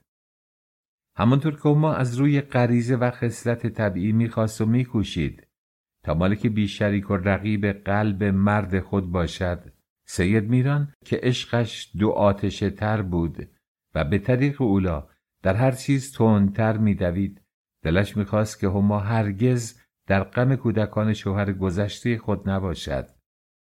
اگرچه محسوساً آرزو نمی‌کرد که هما از وی آبستن شود، غبار غمی را که پس از نومیدی از بچه دار شدن بر چهره بی همتایش نشسته بود به آستین نوازش می سترد. شبها که به خانه می آمد اول او را بغل می کرد، می بوسید و می بویید، زمینش می گذاشت و دورش می گشت، قربان صدقه‌اش می رفت و همه جور نازش را می کشید. هما هم در عوض این محبتها با همه ریزکاری‌های هنر عشق ورزیدن او را از باده سعادت سرمست می کرد. چون می دید نازش خریدار دارد، هر روز هوس چیز تازه‌ای می کرد. همواره یک پایش در خانه و پای دیگرش در بازار بود. چشمش می دید و دلش می خواست. هوس او که از دلی زیبا پسند سرچشمه می گرفت در خریدن لباس، اجناس خرازی و زینت‌آلات حد و حصری نمی شناخت. بعضی وقتها این هوس بهانه کودکانه‌ای بیش نبود. سید میران در بنبست قرار می گرفت، اما در هر صورت و به هر وسیله‌ای که بود آنچه عزیز کرده زیبایش خواسته بود برایش فراهم می کرد. هنگام بیرون رفتن از خانه اغلب نخی به انگشتش بسته شده بود تا یادش نرود که باید از بازار چیزی بخرد و بیاورد. هما به تجمل خانه و بیش و کم آن از این جهت که غیر از اقوام کرد خود آمد و رفتی با مردم نداشت بی اعتنا بود و از طبع ظریف و هوس‌آلودش نیز که بگذاریم با خریدهای به قول کرمانشاهی ها چار چپ و راست میخواست بفهمد شوهرش تا چه حد در بند اوست، چه میزان دوستش دارد. این بهانه ها و هوسخواری ها مطمئن ترین سنگ محکی بود که عیار دوستی و علاقه مرد او را تعیین می کرد. در جهان جز این دوستی پناهی نداشت و هر لحظه که می دید سید میران برعکس آنچه که به شیرین جانم گفته بود نه تنها از وی دل سرد نگشته بلکه با شعله نوینی از محبت و اخلاص عاشقانه آتشش تیزتر شده است، دلگرمی و امیدش به زندگی افزونتر می شد. آن هیولای ترسناکی که از آینده ناروشن برای خود ساخته بود مثل شیر روی پرده یا اشکال و اشباح تاریکی در پرتو این تابش از هیبت می افتاد. عروسی برادر میرزا نبی بود و سید میران با هر دو زنش دعوت داشتند. دو هوو در مجلس زنانه عقد کنانی که 1 ماه پیش از آن به خرج داماد و در خانه عروس برگزار شده بود شرکت کرده بودند و از روی قیاس حدس می زدند که دم و دستگاه عروسی باید خیلی مفصل و با شکوه باشد. البته این موضوع یک پای شک هم در میان داشت، زیرا به طور که کاشف به عمل آمده بود میرزا نبی قصد داشته بود مجلس عقد و عروسی را 1 شب برگزار کند. خانواده عروس راضی نشده بودند. برادر میرزا نبی، رستم، جوان ورزشکار و داش مسلکی بود به سن 30 تا 32، ردیف دندانهای طلا و قد بلند، بی توجهی به کسب و کار و اتکاب برادر، آمد و رفتهای شبانه به پاتوقها و قهوه خانه های شهر و سراب از مشخصات وی به شمار می رفت. رستم در این حال تنها کسی بود که در کارهای نانوایی، علافی و رعیتی برادر مباشرت مؤثر داشت. اگر سید میران نیز مانند او برادری داشت بدون گفتگو، تا این موقع خیلی از میرزا نبی پیشتر بود. قسمت زیادی از معاملات گندم و جو سید میران از طریق میرزا نبی و به وسیله همین رستم انجام می گرفت. میرزا نبی با اینکه سواد داشت، چون فراموشکار بود، حساب و کتابش چندان قابل اعتماد نبود. اغلب اشتباهاتی میکرد که به نفع دوستش تمام نمیشد. اما گذشت دو رفیق صیغه خوانده بیش از اینها بود که بگذارند اختلافی میان آنها به وجود آید.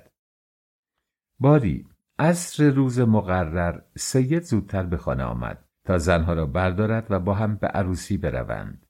آفتاب پاییزی کاملا چرخیده بود. هوا شبها سرد میشد. با وجود این هنوز زود بود که بگویند زمستان فرا رسیده است.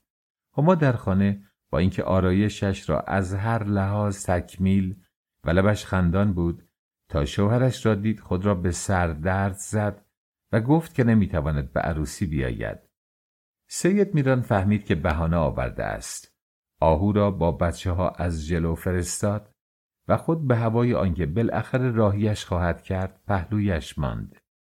بعد از قربان صدقه ها و ناز و نوازش های بسیار که اگر تو نیایی من هم مجبور میشوم نروم و آن وقت اسباب رنجش و گله‌گذاری دوستم خواهد شد و خواهش و تمنا، زن خوش ادا با اخمی زیبا در ابرو و 2 قطره اشک در گوشه چشمان به زبان آمد.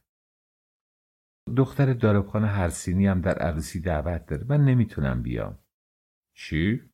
دختر داربخانه هرسینی؟ دعوت داشتن یا نداشتن اون چه ربطی به تو داره؟ اون دختر داربخانه هرسینیه، تو هم زن سید میران خباز باشی، خیال کردی از اون کمتر هستی؟ هما لبها را به هم فشرد و با حالت نازآلود خاص گفت نه کمتر نیستم، اما مردم به ظاهر نگاه میکنن. کسی رو که زن خباز باشیش میدونن باید همه چیز ظاهرش خورند اون باشه. همه چیز ظاهر درست و غیر قابل ایراده. در آرایشم که سنگ تمام به ترازو گذاشتی. مطمئنم امشب به معصوم که دختر دارابخانه هرسینی تو رو با این شکل و شمایل در میان جمع ببینه، از فرط قصه و حسادت فوراً مجلس رو ترک کرده به خونهش خواهد رفت. من که تا کنون نه عروس میرزا نبی رو دیدم و نمیدونم از حیث بر و رو چگونه دختریه. اما خانم عزیز، این بار که گذشت، برای آیندت از من به تو نصیحت: در جشن‌های عروسی هرگز بهتر از عروس خودت رو آرایش نکن. حالا زودتر عجله کن که دیر میشه. به تو گفتم که نمیام، مگه اینکه مطمئن بشم دختر دارابخان امشب اونجا نیست. لا اله الا الله. آخه بگو تو از اون چی کمتر داری؟ تو تا به حال چی خواستی که من فوراً برات نخریده باشم؟ چطور ممکنه دختر دارابخان که خاله‌زاده عروسی اونجا نباشه؟ هما در سکوت سر پایین انداخت و مرد با مهربانی گوش به دهان او نزدیک برد تا ببیند زن بهانه‌جو با اینکه برای همان یک دعوت تا آن لحظه 35 تومان روی دستش نهاده بود، باز دل پرهوسش چه می‌خواهد و لب‌های هما جنبید. ساعت مچی.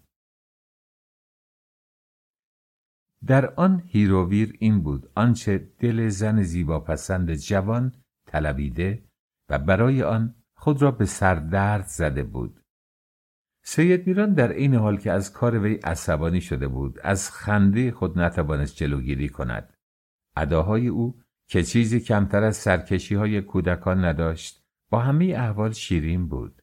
حکم حاکم و مرگ مفاجات بود و مرد دست و دل باز با اینکه به قدر کافی پول در جیب نداشت و به علاوه می‌دانست که دخل شبانه دکان حوالی طلبکار است، قول داد که در راه جلو بازار که رسیدند ساعت دلخواهش را برایش بخرد.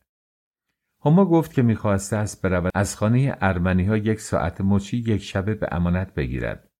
سید میران ضمن اینکه بیش از پیش به کوچکی روح و کوتاهی فکرش پی می‌برد به او تذکر داد: تا وقتی شوهرتو سر سالم داره و هم زندگی میکنی توصیه میکنم هرگز از کسی چیزی به امانت و عاریه نخواه.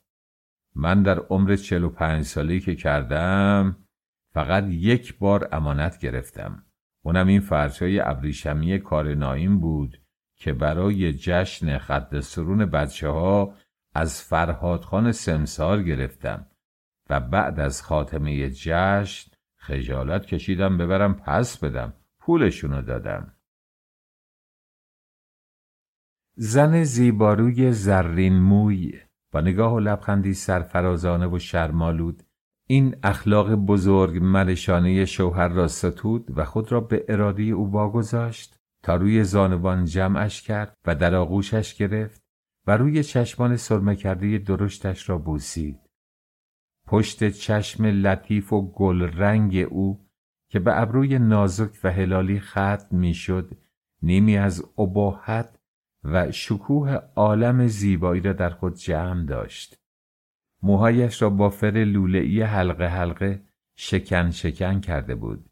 چانه گرد و خوشتر، دهان ظریف و گونه‌های مخملیش، چشمان گرسنه مرد 50 ساله را چنان لبریز از حظ و سرور می‌کرد که گویی غیر از زیبایی و زن حقیقت دیگری در عالم هستی وجود نداشت. هما که رفته رفته در خانه این مرد شخصیت خود را به عنوان یک آلت تمتع و کامروایی باز شناخته بود، آن نقشی را بازی می‌کرد که از وی طلبیده می‌شد. بی توجه به آرایش تازه صورتش که مانند بال پروانه در هر تماس جزئی از خود رنگ می‌گذاشت، خوشنود و آرام خود را تسلیم بوسه‌های او کرده بود.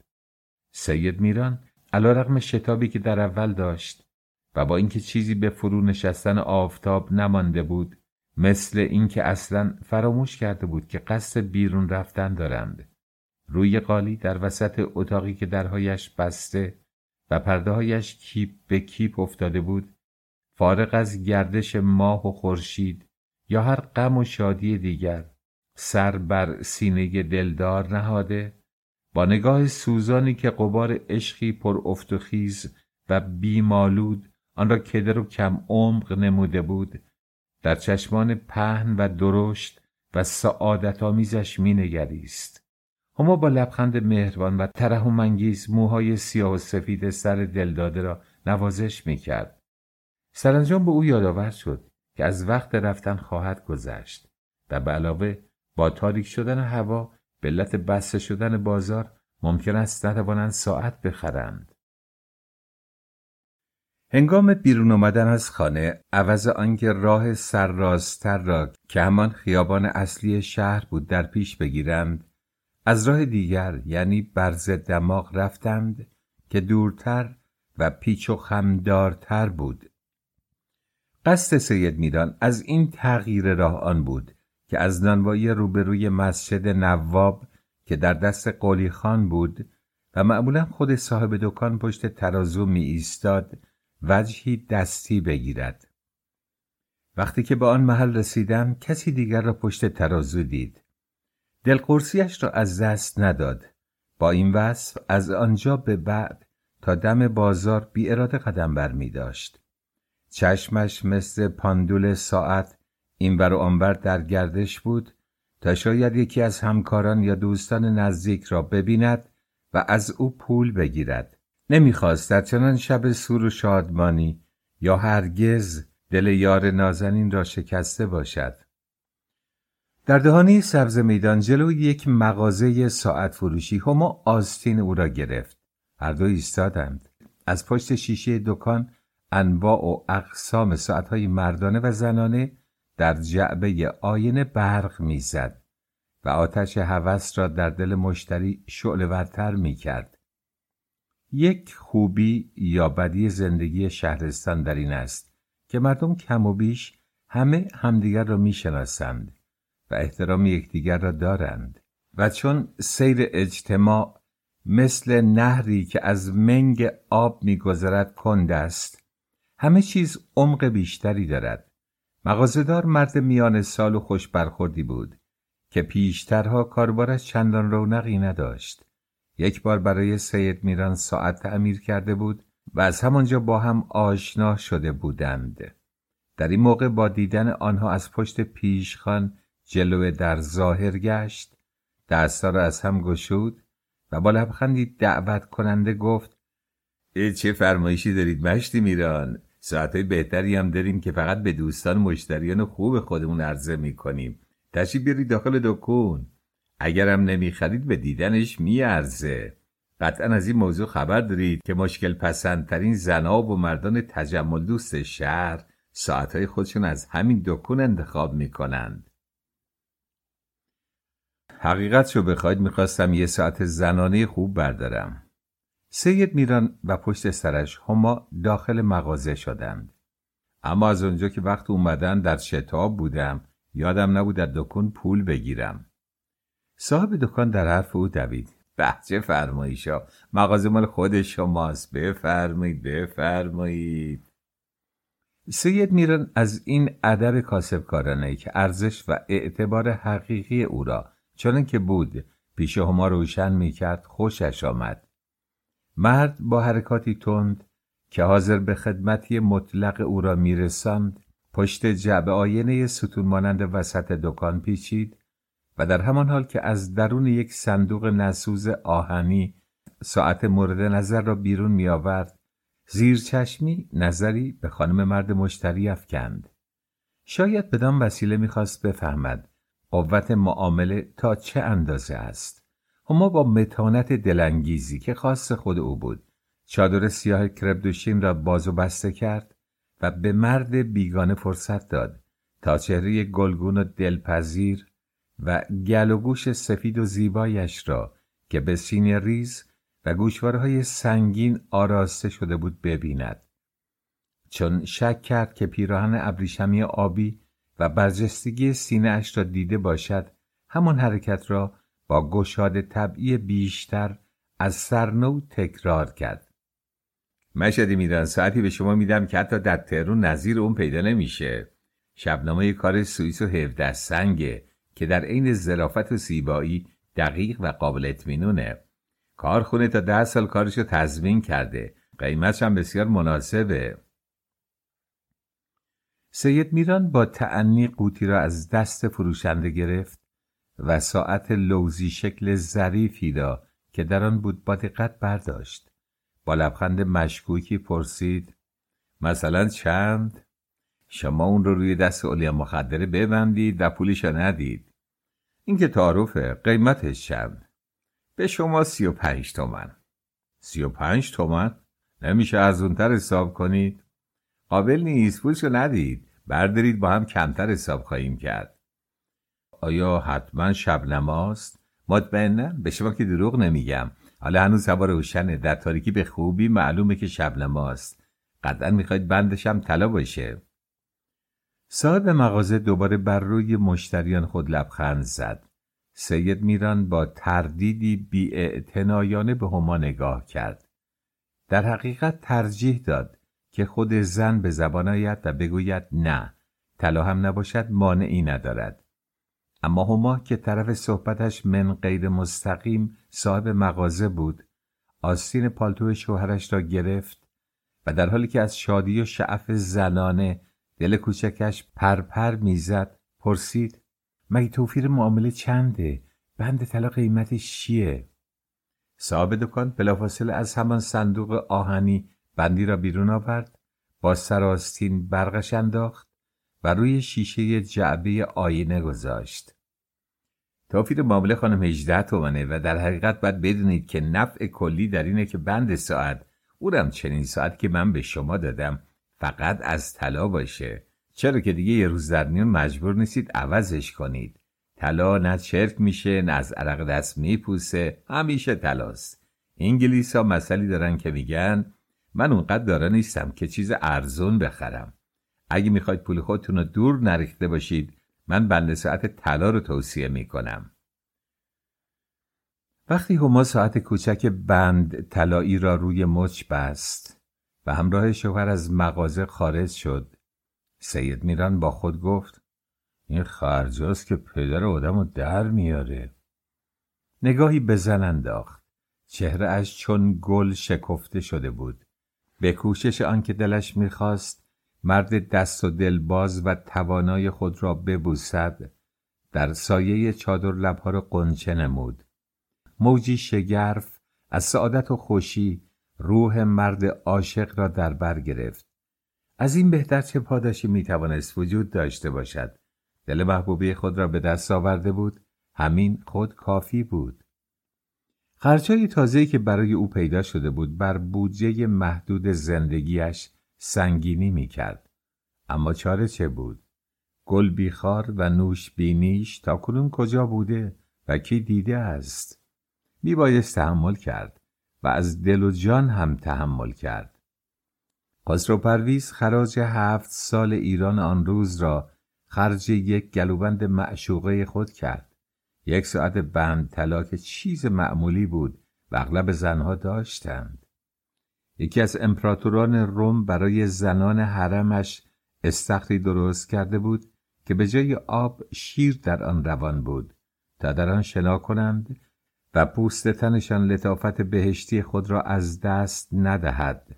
در مسافرت‌ها و لشکرکشی‌ها جزء موکب عظیم او هزاران ماده الاغ در حرکت بود تا هر لحظه که خواسته شود شیر تازه در دسترسش باشد.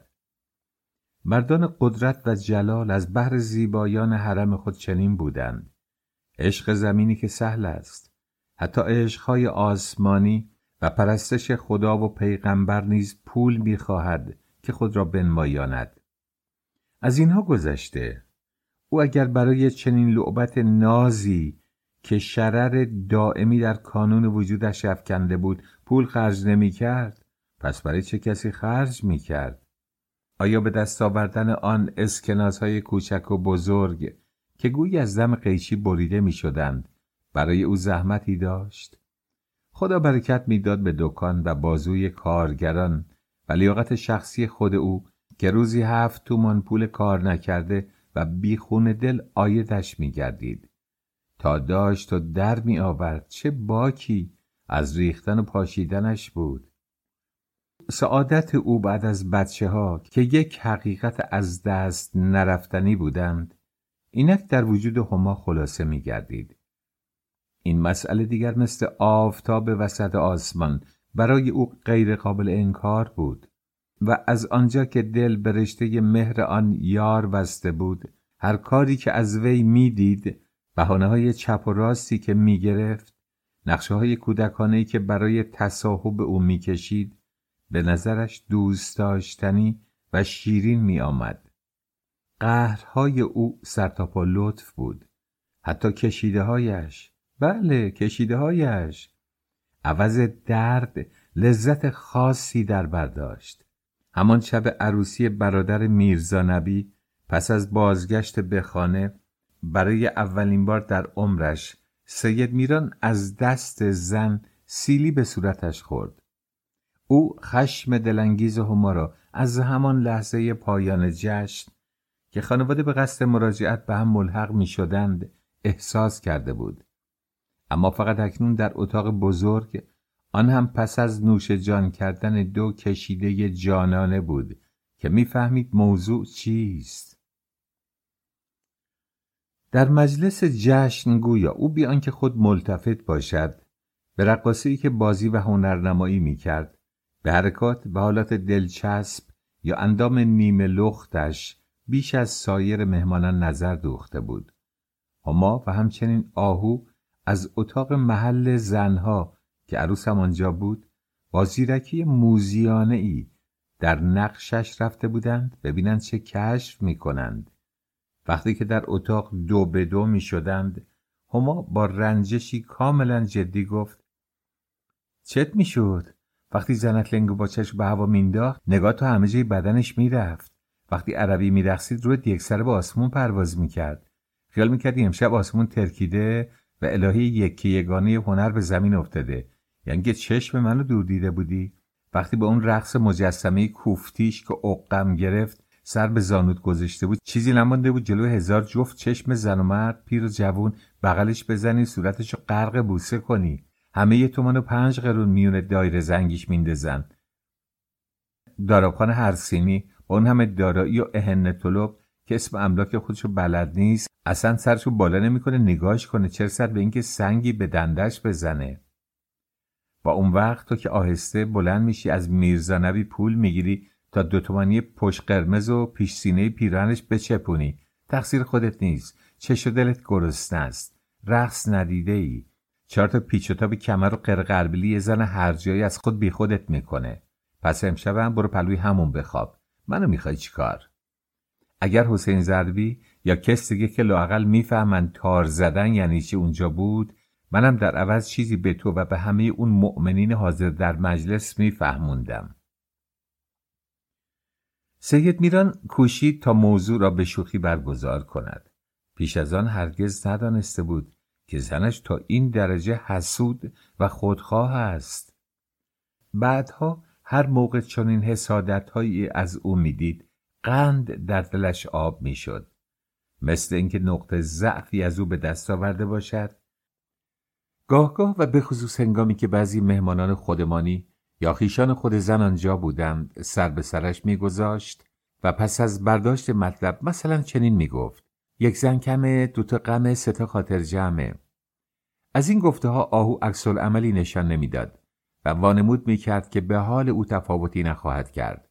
اما هما فوراً با اخم زیبای کودکان لبهایش را به هم میفشرد، هر کاری در دست داشت، حتی اگر مشغول ریختن چای برای مهمان بود رها می‌کرد و کنار می‌نشست. آنگاه مرد با چشمک به مهمانان اقرار می‌کرد که قصدش فقط و فقط شوخی بوده است و با زبانی که باز از شوخی‌های نظیر آن خالی نبود از وی عذر می‌خواست.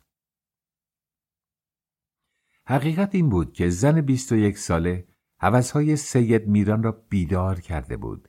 ذوق و احساس و نکته سنجی‌های او را با کشش‌ها و کوشش‌ها، با کرشمه‌ها و طنازی‌های دلفریب خود صیقل داده بود. از وقتی که او را گرفته بود و خوش در چمن وصلش خرامان گشته بود، چشمانداز دیگری از عشق و زیبایی و به طور کلی دنیای زن پیش دیدگانش گشوده شده بود. این دختر کرد کولی که به پای خود به خانه او آمده بود اکنون با باده هستی بخش زندگی عمر جاویدش میبخشید. اسرار مگوی عشق را به او آموخته بود.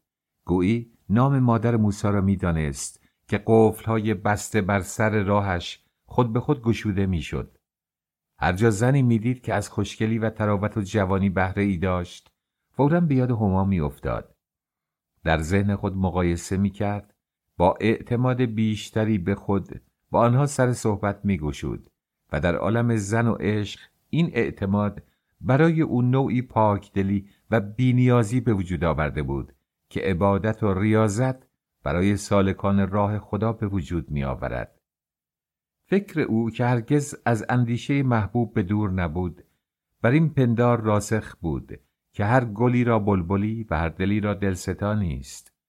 خلاصه این که اگر نخواهیم لفظ سنگین بت را به کار ببریم، ملکه قابل پرستش او غیر از هما خود هما بود. از نظر او پیغمبری به محمد ختم می شد و زیبایی به هما.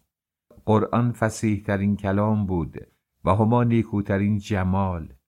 غماز خانگی او خطه قلبش را این چنین زیر نگین آورده بود.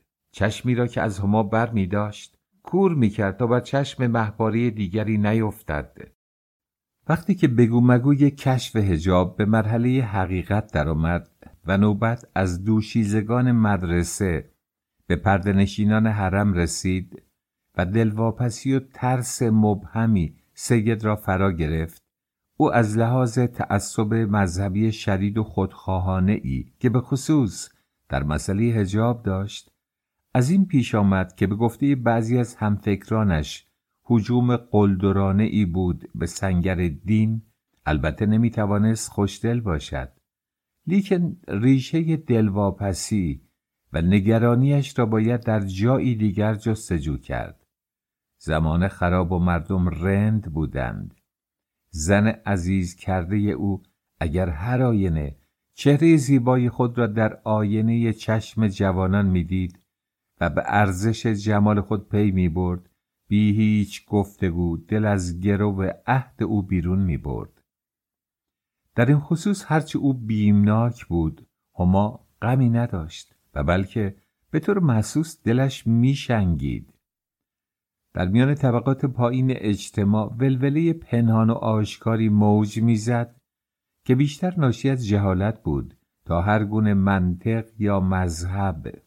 دسته میگفتند این کلاه دیگر کلاه پهلوی یا شاپونی است که با یک تهدید ساده به سر آنها برود. خواهند مرد و زنان خود را بی چادر و روبنده در کوچه ها نخواهند دید. دسته دیگر به عمد یا به اکراه به رسم جدید تن در می‌دادند. پیش از همه زنان صاحب منصبان لشکری و کشوری از جلد 1300 ساله خود که یادگار صحرای سوزان عربستان و عهد جاهلیت بود بیرون آمدند. پس از آنها نوبت به قشرها و طبقات دیگر رسید. در باغ بزرگ استانداری و سالن شهرداری مجالس جشن و معارفه‌ای تشکیل می‌شد که رؤسا و نمایندگان صنوف مختلف شهر همراه با زنان بدون حجاب خود در آن شرکت می‌کردند. سید میران سرابی رئیس صنف اصلی و معتبر نانوا از ساعتی که دانست باید برای روز و از ساعت معین خود را آماده حضور در سالن شهرداری سازد، صرف نظر از همه آبروریزی هایی که فکر می کرد در انتظارش است، همین که می دید می بایست کار نکرده ای بکند، دستخوش سخت ترین هیجان ها گشت. یکی از نانواهای امروزی معاب که در قبول رسم و راه نو آمادگی و هم شجاعت بیشتری داشت، پیش او آمد و به میل و رضای شخصی داوطلب شد که جور رئیس صنف محبوب خود را بکشد و در روز معین با زنش به جای او در مراسم شرکت جوید. سید میران قبول نکرد و با همان بیمیلی و اضطراری که شاه افشار بر اریکه سلطنت ایران نشست و سکه الخیر فی ما وقع زد، او هم دل به دریا افکند و خود را برای جشنی که در پیش بود آماده کرد و چرا نکند. با همه احوال مگران مرغی که انجیر میخورد نوکش کج بود. این هم برای خود عالمی داشت. مرگ عمومی عروسی است و از اینها گذشته. آیا او نمی باید به خاطر پیشرفت کار صنف و همچنین شخص خیش در نزد مقامات بالا و پایین دولتی خود را فردی شایسته و قابل ترقی نشان بدهد؟ از میان دو زن از همان ابتدا پیدا بود که قرعه کار به نام کدام یک زده شده بود. آن یکی که جوانتر و زیباتر بود و به علاوه ماده مستعدتری نیز داشت، یعنی هما. با این وجود یک روز هنگام نهار که خالو کرم و میرزا نبی هم حاضر بودند، سید میران ضمن چشمک به مهمانان رو به زن بزرگش کرد و گفت: خودتو حاضر کن، بالاخره رأیم گرفته که تو رو ببرم. آهو جواب داد: به شیطون گفتن عاقبت بخیر. گفت امریست مشکل، اگه میخوای منو ببری چرا بر اون لباس میدوزی؟ با آزردگی رویش را از جمع برگردانید و سپس گفت: توی حرفا رو میزنی که من فردا نگم چرا و ارا، وگرنه تا اون هست تو منو نخواهی برد.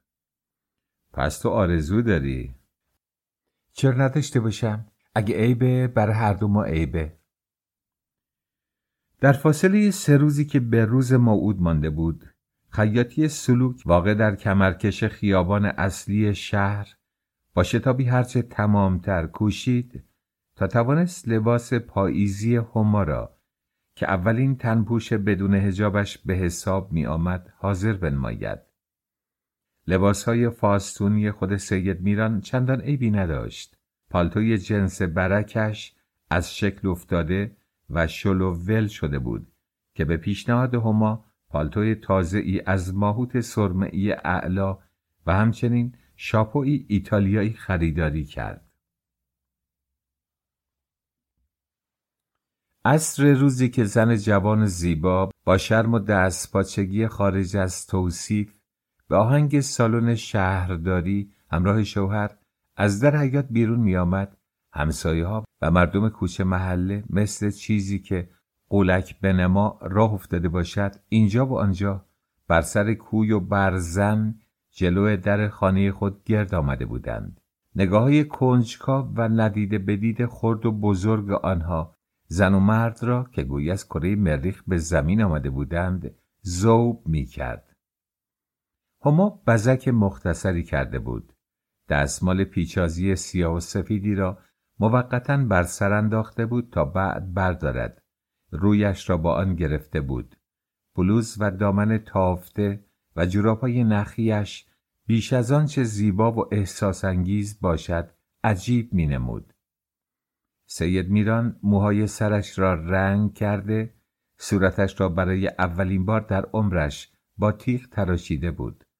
پالتو و کلاه گران قیمت به او ابهت و جاذبه اعیانواری داده بود.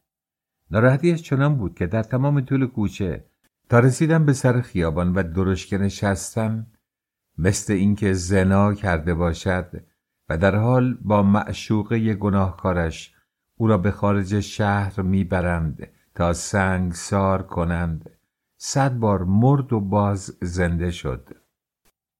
حتی برای خود هما مثل کسانی که تغییر جنسیت داده‌اند، مردند زن یا زنند مرد شده‌اند، بیرون آمدن از خانه با آن ریخت و ترکیب ناهنجار به طرز وحشتناکی غریب بود. با همه بی‌پروایی و قابلیتش در استقبال از چیزهای نو، رنگ رخسارش از حالت عادی وی گفتگو نمی کرد. فکرش را بکن، یک زن در مقابل چشم هزاران نامحرم سربرهنه به کوچه بیاید، در انجمنی شرکت کند که 100 جور مرد پیر و جوان آشنا و غریب در آن حاضر باشد. او از پیران بیشتر شرم داشت تا جوانان. اینها همه یک طرف، اینکه میباید روسریش را بردارد و آن کلاه اکبیر فرنگی را که از زور شرم در دستمال پیچیده به دست شوهر داده بود بر سر بگذارد یک طرف. همایی که اینک آن شخصیت را یافته بود تا دوش به دوش شوهر برود و در انجمن مردان شرکت جوید، با همه احوال دور افکندن آن پوسته سیاه رنگ آرزوی دیرینش بود. اگر فقط 1 سال پیشتر از آن این رسم در کشور جاری شده بود، مسلماً اکنون او به جای سید میران پیر و زن و بچه دار دست در دست مردی داشت که خورند خودش بود. با این تغییری که در وضع زنان کشور پیدا شده بود و میشد، بیشک روزگار بهتری در انتظار آنان بود.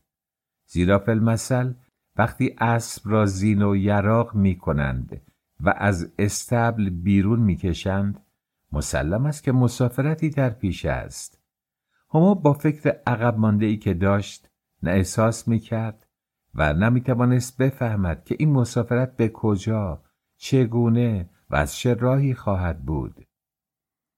در لحظه‌ای که پیشاپیش شوهر قدم به سالن شهرداری نهاد و میزبانان جشن یعنی شهردار و خانم بلند قدش با استقبال گرم و خوش آمدگویان آنها را به سر جای مربوطه هدایت کردند، هیجان شکوهمندی سرتاسر وجود هما را فرا گرفت. راه آینده به نظر او راه قطعی شخصیت زنان، راه تساوی کامل حقوق آنها با مردان بود. مجلس جشن ساده تر از آنچه در تشویشش بودند برگزار شد.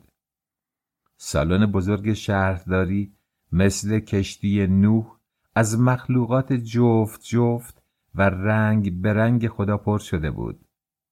لباس و آرایش زنها عموماً و حتی زن خود شهردار ساده و اغلب خنده آور بود. از مدعوین کسی به خوشگلی و بدگلی دیگران توجهی نداشت و در مقام چنین ارزیابی نبود. لااقل ظاهر امر اینطور نشان میداد. به جز عده معدودی که گویی ماده مستعدتری داشتند، مابقی در درون لباسهای خود هیجان زده و ناراحت می نمودند.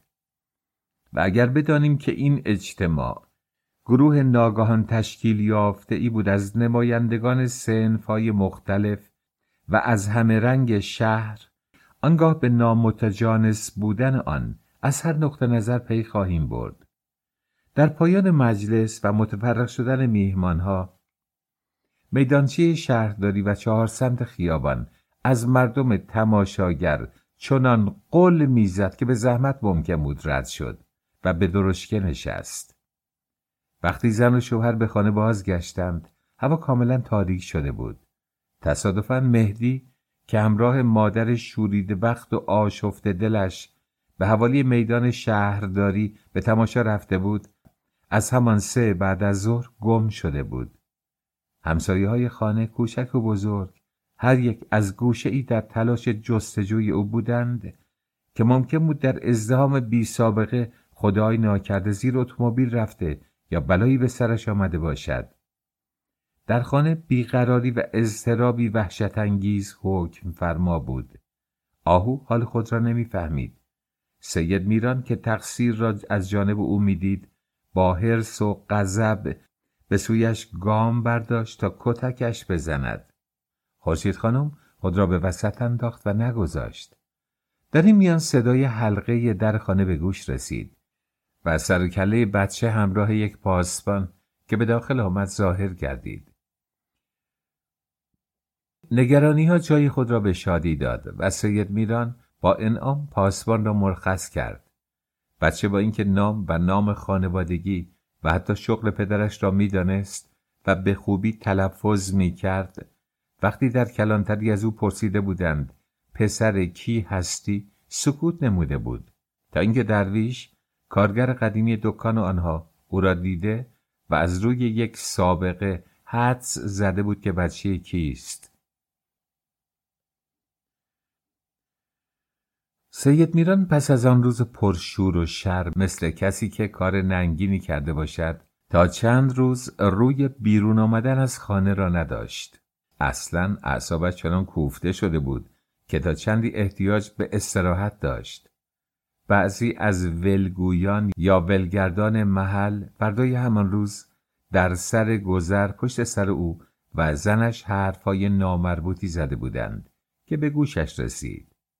2 روز بعد در انبار ارزاق یکی از نانواها که آدم زمخت و ناسازگاری بود، از آنجا که از طرز تقسیم بندی آسیاب‌ها نارضایی داشت، گویی که طرف دعوایش در اصل کسی دیگر بود، حرف قلمبه‌ای پراند که مستقیما هدفش او بود.